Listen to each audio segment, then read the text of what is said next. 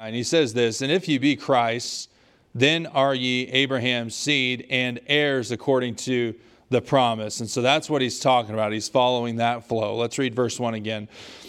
"Now I say that the heir, as long as he is a child, differeth nothing from a servant, though he be Lord of all, but is under tutors and governors until the time appointed of the Father. Even so we, when we were children, were in bondage under the elements of the world. But when the fullness of the time was come, God sent forth his Son, made of a woman, made under the law, to redeem them that were under the law, that we might receive the adoption of sons. And because ye are sons, God hath sent forth the Spirit of his Son into your hearts, crying, Abba, Father. Wherefore, thou art no more a servant, but a son. And if a son, then an heir of God through Christ." The title of our message tonight is this: God's plan for expanding his family. May God bless the reading of his word. You can be seated. In the world of church planting, they say that one way to grow the church is to grow your own family. And so we have accomplished that this year and grew both our church family and our personal family by one little baby girl by the name of Jessie. On January 25th, our family expanded.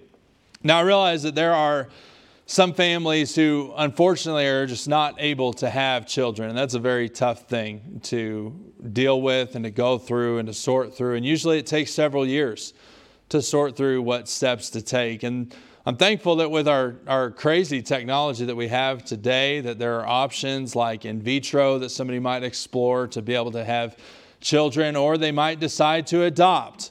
There's all kinds of fatherlessness and parentlessness here in the United States of America and all over the world, orphans all over the place in need of a family to adopt them. And I'm thankful that a lot of Christian families take that under their wing and they decide, well, since God hasn't given me kids, they pray about it, they seek the Lord and determine the Lord wants me to maybe go and adopt some kids or adopt a kid and bring them into a Christian home where they can hear the gospel and they can be saved, where otherwise they might not have had that opportunity. And so I'm very thankful for our adoption system.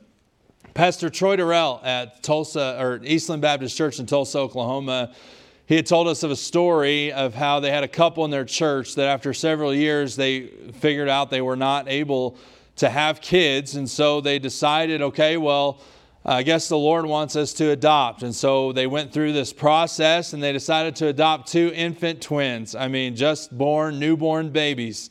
So they adopt these twins, and it was only about a month and a half later, they found out that she was pregnant with triplets. And so you're talking about having 5 babies, going from no kids to having 5 babies under the age of 1 in 1 year. Can you imagine when they're teenagers? I mean, 5 teenagers at a time, 5 graduations at a time, maybe 5 weddings at a time. I mean, that's what we call expanding the family. Well, why do people want to expand their family? Why is it that parents, for the vast majority anyways, desire to have children? Well, there's something inborn into them about having children. I mean, after all, that's one of the commands that God gave Adam and Eve, was to be fruitful and multiply and replenish the earth. And so that's kind of in our nature. But from a personal standpoint, one reason is because there's so much love in that marriage. They want to be able to share that love with children. They want to be able to share their experiences with children. They want to be able to pass an inheritance down onto their children, share in the blessings of life with their children. It's because they love them. Well, God loved the children of Israel, loved them, chose them. And he said, I've not chosen you because there's anything good in you. We all know that wasn't true. There was nothing good in them. He said, it's not because of anything you've done. It's not because you're beautiful. It's because I loved you. And so God chose them, but God chose them for a specific purpose, and that purpose was this: redemption. It was to bring redemption not just to the Jews, but to all the world. You'll read through the Old Testament and you'll find out very quickly that God is a missionary God and that His plan was for the nation of Israel to be His shining light, to display the glory of God and His salvation to the uttermost part of the earth, to be a light to the Gentiles. That was their purpose. And so God loved Israel, but He also loved the Gentiles and wanted somebody from every kindred, tribe, tongue, and nation to be His people. Why would He do that? I mean, why does He choose Israel to be His people? Why does He choose them to bring redemption to the world so that He might call out of the Gentiles a people for His name? Why is He concerned with expanding His family? Well, it's because He's got a lot of love. Amen. And He wants to share His love with all the world. He wants to. But when man sinned, it broke that relationship because He's so holy that sin cannot dwell in His presence. But rather than letting man just wander off and go off in his sin and ultimately face the finality of the punishment of sin, namely eternity in hell, God stepped into time and He became a baby and He lived a perfect life and He went to the cross to pay the price for our redemption so He could bring us back to Himself. That's how much love He has. He was willing to pay any price and go to any cost to redeem us back to Him, to reconcile our relationship. Why? He loves us. Not only does He love us, He wants to share His blessings with us. He promised untold blessings to Abraham and his children. And He's promised untold blessings to the Gentiles as well as the Jewish people and to all the world. He wants to bless them with wonderful things in this life, yes, but He also wants to bless them with eternal life and with a mansion in the sky and with streets of gold that they can walk. And He wants to bless them with His presence. Here's the question. How does God go about it? How does God go about expanding His family beyond the Jews, beyond the borders of Israel to reach to the Gentiles? How does He do that? Well, the Judaizers that had swept through the churches of Galatia would say this. Here's God's plan for expanding His family to the Gentiles, bringing the Gentiles to become Jews, bringing them into Judaism, circumcising them, compelling them to follow the Old Testament law, bringing them back to the old covenant. That was what they said. That if you want to be a part of God's family, then you've got to be in God's family, and the law and the covenant is how it happens. Well, Paul is combating that in this letter. And we've seen it time and time again because the Galatian believers were being deceived into thinking this way. And so he writes to them to show them that, yes, God has a plan to expand His family to the Gentiles, but it's not through the works of the law. It's not through circumcision. It's not through the sacrifices and keeping the holy days. Well, if it wasn't by the works of the law, what is God's plan? Because you may be in here tonight and you may be just thinking, how did I become a child of God? Or you might be thinking, how do I become a child of God? How do I become a son that can experience this redemption? A son that can experience all these blessings and this love that God wants to share with me. And you might even be thinking this, I know that Jesus got me into His family, but how do I stay in His family? What is God's plan to expand His family to include even you? Well, Paul gives in chapter 4, he opens up by giving this example of the way that a child in their day and time was under these tutors and these governors until the appointed time of the father. Look with me in verse 1. He says, now I say that the heir, as long as he is a child, differeth nothing from a servant, though he be Lord of all. What is this talking about? Well, he's giving this earthly example here where you have a father who is wealthy, has a massive inheritance to leave to his child, but his heir is just that, a child.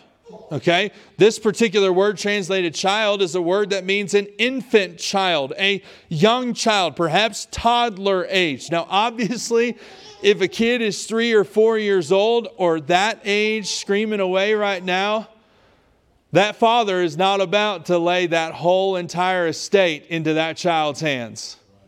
He's not ready. He doesn't know how to handle it. He doesn't know what to do with it. He couldn't do anything with it. And so what that means is that when he is a child, he differeth nothing from a servant. Okay, so you've got a child in the household, and then you've got a servant in the household. Just like that servant has no claim, no stake in the estate, so the child is in the same situation right now. He can't grab it. He can't have it. It's not his yet. It's promised to him, but it's not yet his. And it says, though he be Lord over all, of all. That's what it's talking about.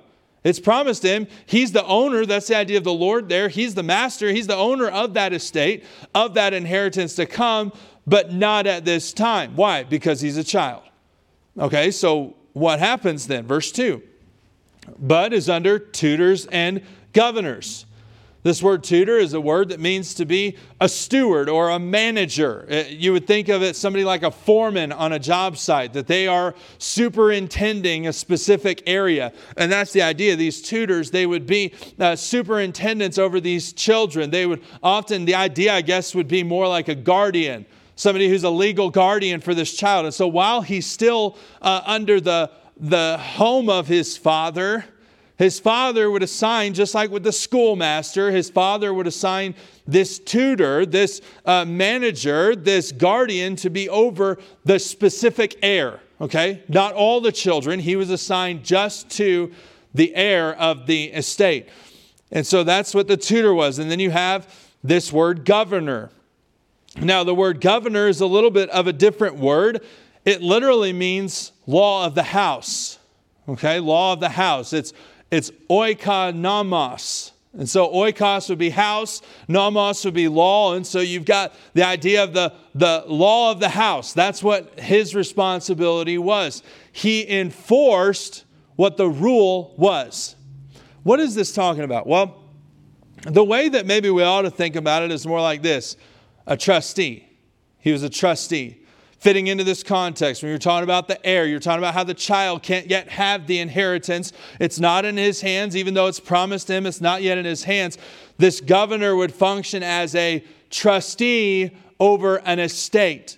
That the estate was put into a trust, and he was the one who managed the household, managed the land, the inheritance. He managed all of that, okay? Let me just illustrate it this way. The Denver Broncos are preparing to sell the team, okay? And so they're working on that right now. There's auctions. I saw that Kaiser settled, and so there's no more right of first refusal, so the team is ready to be sold. Well, before this happened, you had Pat Bolin, the owner, was diagnosed with Alzheimer's. And when he was diagnosed with Alzheimer's and just realized he could not run the team anymore, he went ahead and he had already established his will. I mean, we're talking about they're talking about possibly $5 billion organization. That's a lot to hand over to some perhaps young children. They're not children, of course. Their youngest is in her 30s. But I'm in my 30s, and I'm thinking $4.5 billion would be a lot for me to handle. And so what he decided was he didn't want, and pardon the pun, but he didn't want the team to be fumbled and end up messed up and destroying everything that he had built over the last several decades. And so what he did was he set up the team to where it would be put into a trust. There were 3 trustees who were set to manage over the team, and they were to manage over that team until one of the kids met the qualifications to be able to run the organization. Now, that did not happen.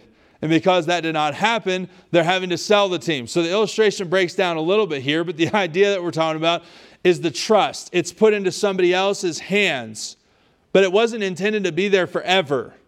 It was only put into their hands until the kids could manage it, until the kids could understand it, until the kids were qualified to be able to have that team. And so that's the idea of what Paul's talking about here, that you've got this young child who can't manage the estate. They can't take the inheritance to themselves now. And so this inheritance is going to be left in the hands of a trustee, somebody who's going to manage it, somebody who's going to be in charge of it.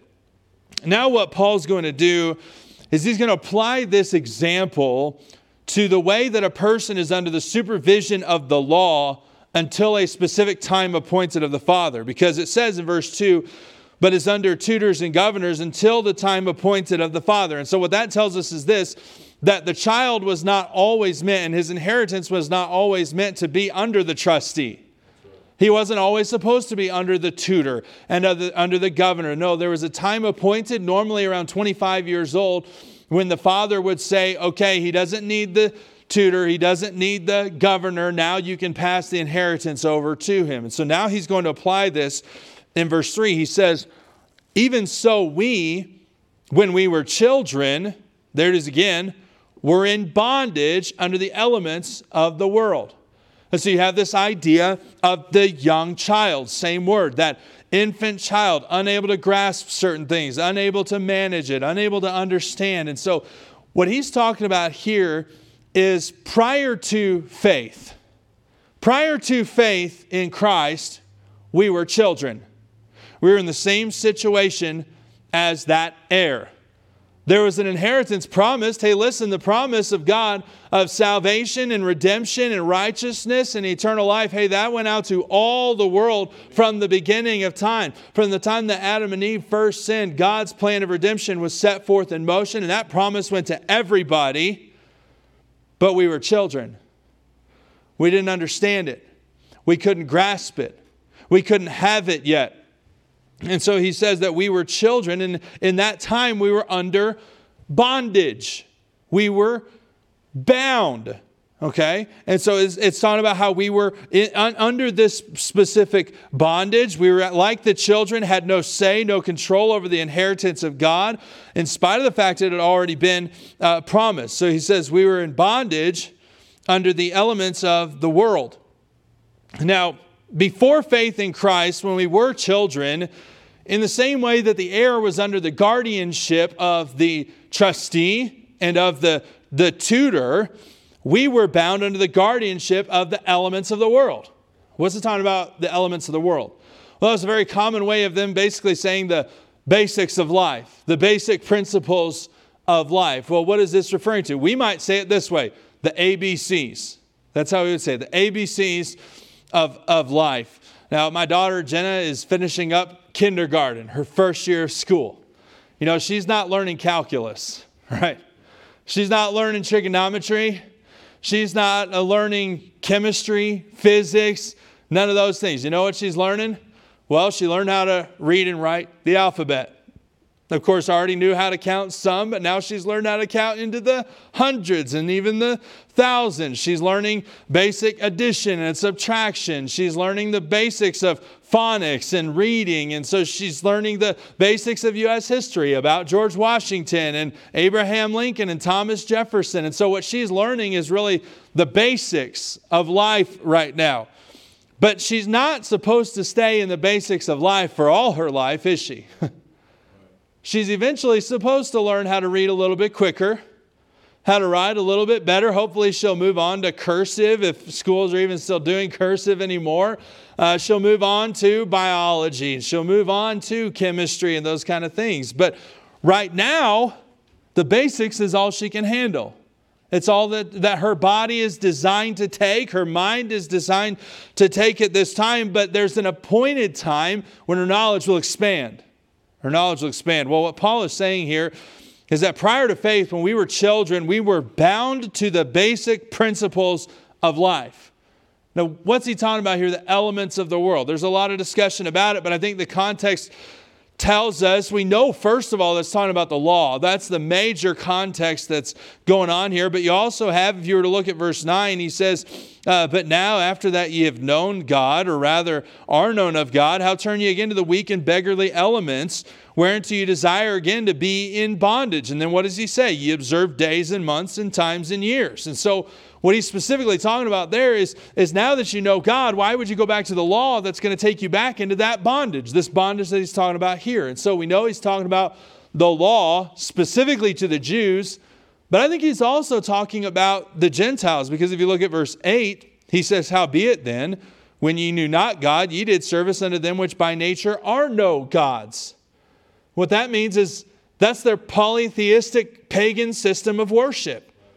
And so what he's saying is that prior to faith, you were held in bondage, the Jews by the law and the old system of government, and the Gentiles in their pagan system of religion. And so you were held in bondage under something else. Now, what was the purpose of those?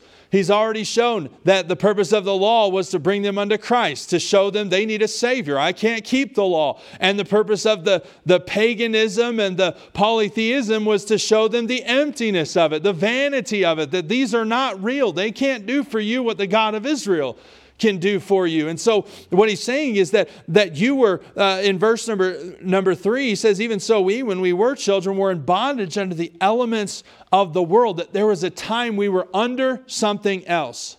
We were bound to something else. Bound to what? The law and paganism. But God's intent was not for it to always be that way. It wasn't always for the Gentiles to be in darkness. It wasn't always for the Jews to be under bondage to the law, because he says in verse 4, but when the fullness of the time was come, God sent forth his Son, made of a woman, made under the law, to redeem them that were under the law. Well, why did he do that for? I mean, what he's talking about here, I mean, stick with the analogy here. He's saying that the child, the heir, is only going to be under those tutors. He's only going to be under those governors for so long until he's at the point at which the father says, now's the time. And then the inheritance comes. Well, what was the primary inheritance that God has been taught, or that Paul has been talking about with Abraham? It was the seed.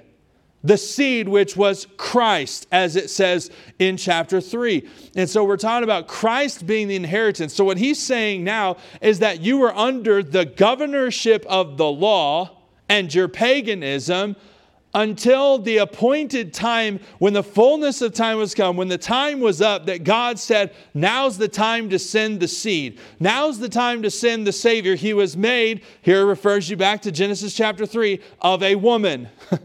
There's the seed of the woman. And he was made under the law. Why? To fulfill it. Amen.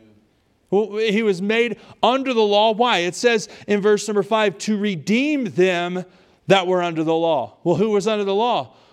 The Jews, but in reality, every one of us were condemned under the Old Testament law. And so this word redeem, it literally means to buy out. And in this context, talking about slavery and bondage and those kind of things, what it would mean is that if a person had to sell themselves as a slave to a master or an owner to pay off a debt, they would be that person's slave. Okay, so at times, the majority of the time in that day, it was a willful thing. Now, what the masters did with them wasn't always right, but there was a way out of this situation. And that was that a friend or a family member could come down to the slave market and they could pay off your debt for you to the owner, thus buying you back out of slavery and purchasing your freedom. That's what this is talking about. That Jesus was made of a woman and he was made under the law to redeem them, to buy. Here's what that means. He walked into the slave market under which all of us were bound, the slave market of the law. He walked in there and he paid what was necessary. Amen. You know what that means? He paid the dues of the law. He fulfilled its demands, including death for sin. And when he died sacrificially and willfully upon the cross, he paid the price for every sin for which we were condemned under the law, and it set us free from the curse of the law. How? Because he became a curse for us. How? By the way that he was hung to a tree. For cursed is everyone that's written on the tree. You see how this is all tying together now? This is really coming to the end of this specific argument that's been going on since the beginning of chapter 3. And so he's really tying all of this together. And he's saying that he came to fulfill the demands of the law in order to purchase us out of the law. You know what that means? He brought us out of bondage. He bought us out and he made us free and he gave us liberty. How? Through his death. Why would he do this? Look at the end of verse 5. That we might receive the adoption of sons. The adoption of sons. This word adoption is a word that means to place as a son or to bestow sonship on someone who naturally doesn't belong. And so it means that those who did not belong in his family, those who are outside of his family, are now brought into his family. What's this talking about? The way that the Jews were the family of God. They were the ones that God had chosen, the ones that God had called out in Abraham and Isaac and Jacob for this purpose of redemption. And what he's telling us here is that God does have a plan to bring the Gentiles into the family of God. But that plan is not by the works of the law like the Judaizers are saying. His plan is not to bring them in through circumcision. It's not to bring them in through the old covenant. No, it was that through the new covenant, through the death, burial, and resurrection of Jesus Christ, that all the Gentiles who had placed their faith in Christ and his payment for redemption, they would be adopted. They who had no place. They who, as the Apostle Paul says in Ephesians, were alienated by their wicked works and enemies of God. Yet now hath he reconciled in the body of his flesh through death, that he might present them to him a glorious church, not having spot or wrinkle. I think I'm mixing up like 5 different books of the Bible right now, but they all fit together and it's great. But what this is telling us is that God has a plan for expanding his family, and it's not by works, it's not by the law, it's by faith in Christ. Look at the results of this in verse 6. And because ye are sons, the Galatians, let's think about who's reading this. The Galatians, who were not Jews, who were not sons, who have been fed this garbage that if you want to become a son of God, then you've got to become a Jew. They've been fed this, and he's now saying, no, if you have Christ, you're already sons. You know what that means? You're already heirs as well. And so he says, because ye are sons, God hath sent forth the Spirit of his Son into your hearts, crying, Abba, Father. This word Abba is the word daddy. Daddy. The way that a child would refer to his dad. You know, there are times my son is an absolute monster. I mean, all over the place, not doing anything you tell him to do, anything you want him to do. He's destructive. His room's a mess all the time. And then there are times I'm sitting on the couch and he comes and he snuggles up next to me and he looks me in the eyes and he says, I love you, Daddy. That's precious. That's a closeness that none of y'all will ever have with me. That's for sure. That's a closeness that can only come in a child-father relationship. And here's what he's saying, that when you got saved, when you trusted Christ by faith, he sent forth the Spirit, the Holy Spirit that belonged to Christ. We're talking about the third part of the Trinity. He sent you the Spirit, and that Spirit bears witness in your heart to say this, I'm such a child of God that I can come to God and call him my daddy.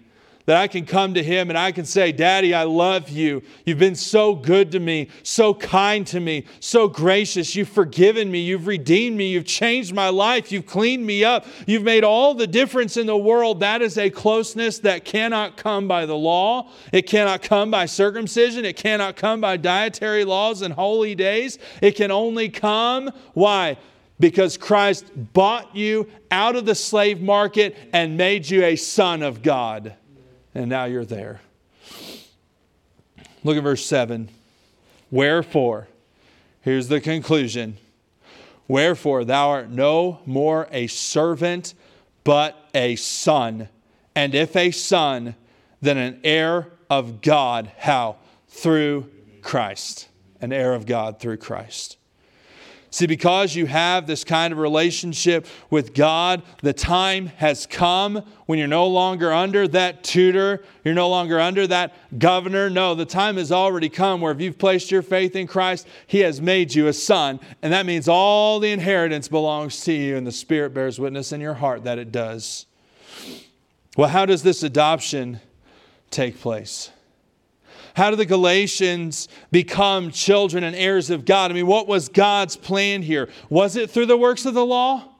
Was it through holy days? Was it through circumcision and ceremonies and sacrifices? How did this happen? Well, God planned to enable the Gentiles to become the heirs of God with Israel through the adoption that was provided by the redemptive work of Jesus Christ.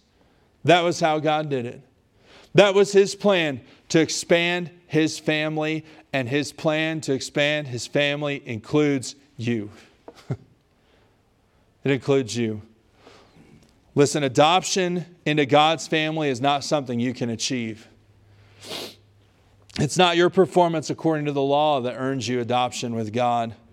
It's not your baptism. It's not your church membership. It's not growing up in church. It's not mom's faith and dad's faith and grandma's faith or my brother's faith. There's no amount of money that you can give. There's no price that you can pay to be redeemed. Adoption cannot be achieved. It must be received. That's the only way. The only way to receive adoption into God's family is through faith in the redeeming work of Jesus Christ. He came. And He already fulfilled the demands of the law, which you could not. And He gave His life on the cross of Calvary to make that atonement for your sin, to bring you back at one with God. That's the idea of atonement, at one meant with God. He did that already. And so all that's left for you to do is to trust in what He's already done. It's just to trust in Him. And when you trust in Him, you're adopted into His family. He gives you the Holy Spirit that bears witness in your heart so that you too can cry, Abba, Father, before God. And He makes you an heir of God through sonship. And I want to tell you this tonight, that what has been secured by Christ cannot be more secured by your works. There are some who say that keeping the law will get you closer to God. There are some who say that it'll give you a greater blessing, that it'll give you a greater place in heaven. But what Jesus has done enables you to crawl up into the lap of God and say, Daddy, I love you. And to bring your greatest fears to Him, and your strongest difficulties and your fiercest moments and the deepest struggles in your life, you can bring those to your Father and you can be close to Him and He will wrap His arms around you. That's a closeness that nothing you can do can get you. What Christ has already given you in the closeness and the fellowship with God is something that you can't get anything greater by the law. It won't do it. This passage says that you're a child of God through Christ. That you already are an heir of God. That means that everything He has is promised to you. So tell me, what else can keeping the law earn you in heaven? What closer place with God? What better standing with God? What greater acceptance with God can your good works get you when Christ has already given you everything? That's what He's talking about here. It's already done. There's no reason to keep going after it. Through Christ, the very fact that you get to go to heaven and spend eternity with Him in the presence of God, that's a better place than you could ever imagine. And there's nothing the law can provide you with that Christ has not already given you through faith. But what about pleasing God in this life?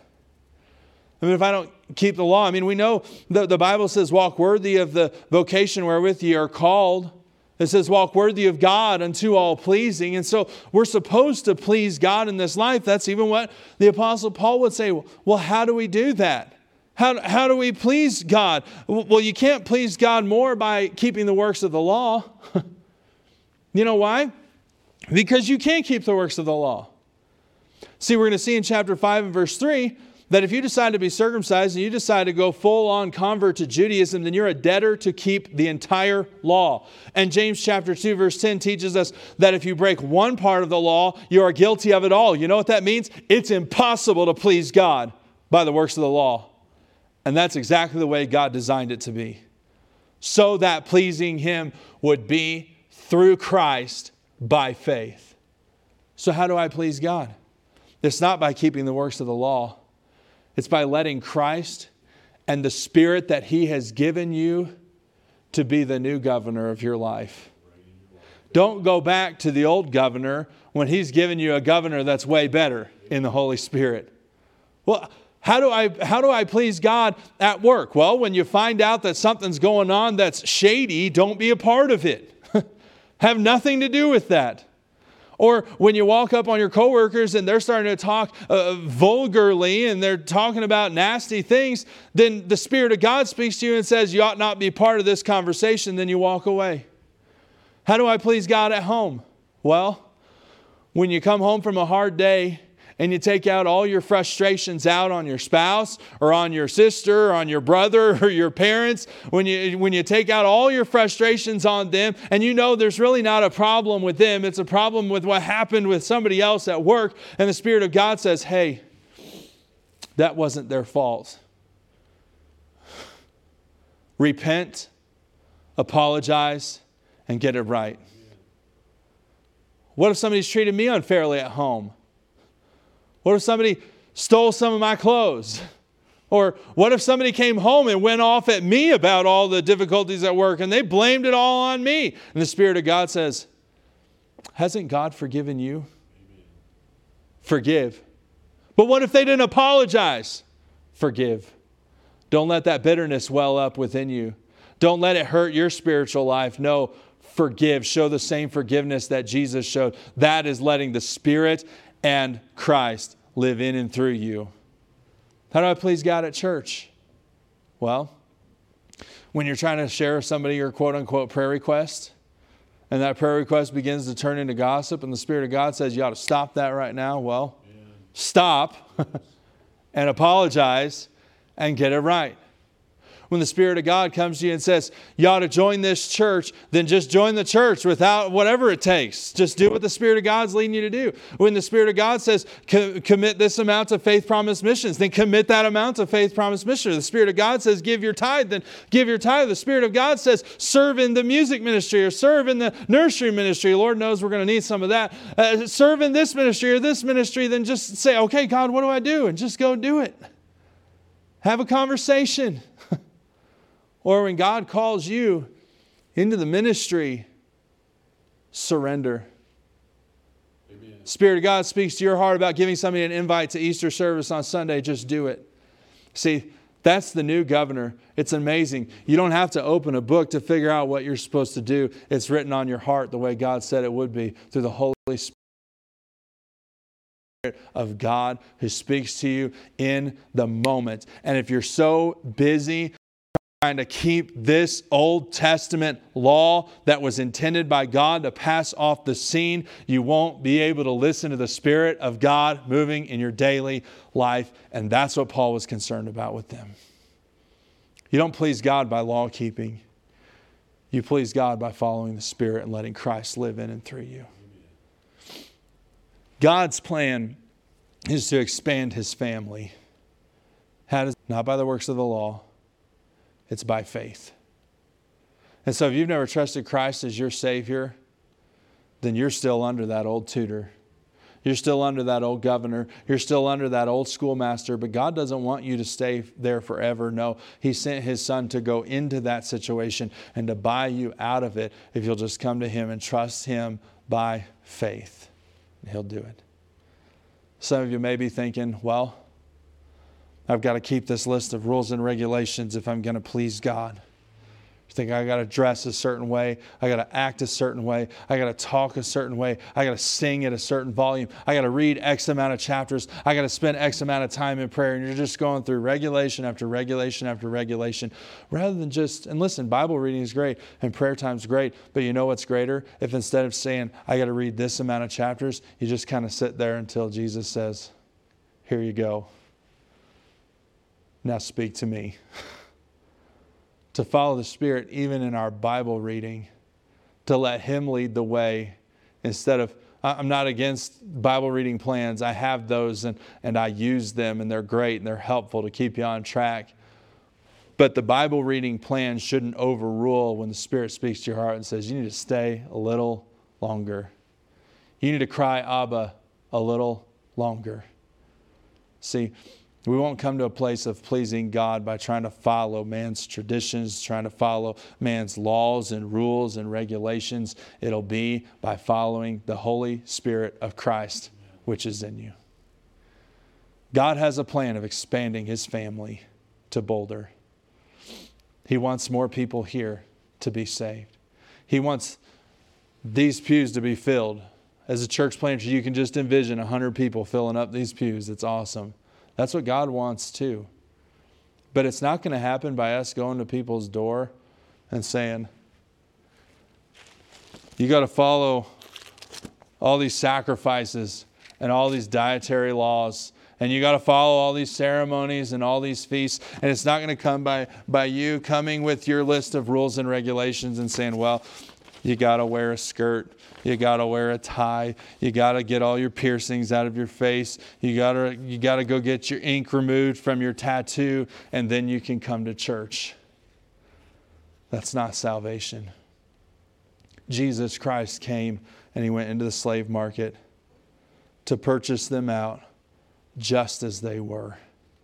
And what happens is He gives them the Holy Spirit of God, and that Holy Spirit begins to work in their life. And He begins to cleanse them and wash them and change them. And He'll change the way they look. He'll change the way they think. He'll change the lifestyle they live. He'll change all those things. But if we go to this community and we say, change and God will accept you, that's never going to happen. In fact, that's nowhere in God's plan. God's plan is this. Through the redemptive work of Christ, I want to take people who never, ever thought for a million years they would belong in this place. And I'm going to put them in that seat. And I'm going to put them in that seat and this seat. And I'm going to make them a part of my family, not through law, but through adoption. And that adoption was purchased at Calvary. So church, we've got Easter invites out there. We've got gospel tracts that say the message of the cross. That's what people desperately need in Boulder. And the message of the cross is what has the power of God to bring people to salvation, the Jew first and also the Greek. So as God wants to expand His family, we have His plan. It's not by law. It's by faith in Christ. So let's live that life first of all, and not try to earn greater acceptance with God, and not try to earn a better place with God. We're wasting our time trying to earn things that Jesus already gave us and did for us. Rather, by listening to the Holy Spirit as He speaks to us day by day, moment by moment, decision by decision, we follow Him. And let's take Him to our city so we can see Him do it in other people's lives too. Let's pray. Father, thank You so much for the salvation that's been purchased for us by our wonderful Savior, Jesus Christ. I'm thankful that when we didn't belong, You brought us to the place where we did belong. When we didn't qualify, You made us qualified to be partakers of the inheritance of the saints in light, as Paul put it in Colossians. I'm thankful for the work that Christ did in our hearts. And I pray if there's anyone tuning in right now that's never trusted Christ as their Savior, I pray that tonight would be the night that they would come to Him by faith and faith alone and receive the adoption through Christ. I pray if there's anyone that's been wearing themselves out, trying to work themselves into favor with You, help them to realize that in Christ they have all the favor they'll ever need. Help them to see that they can please You by simply letting the Spirit live through them. I know there are times we don't listen. There are times we don't respond, and those are the times we're not pleasing You. But if we will listen and if we will respond, then we can be pleasing to You. And I pray, God, that You'd help us to reach our community for Christ. Help us everywhere we go to let Christ and the Spirit live in us, to be that testimony, first of all, that there is a living Savior and He lives within me. And I pray You'd help us to take the gospel to these people who need it so dearly. I love You, Lord, and I thank You for all You've done for us. In Jesus' name, amen.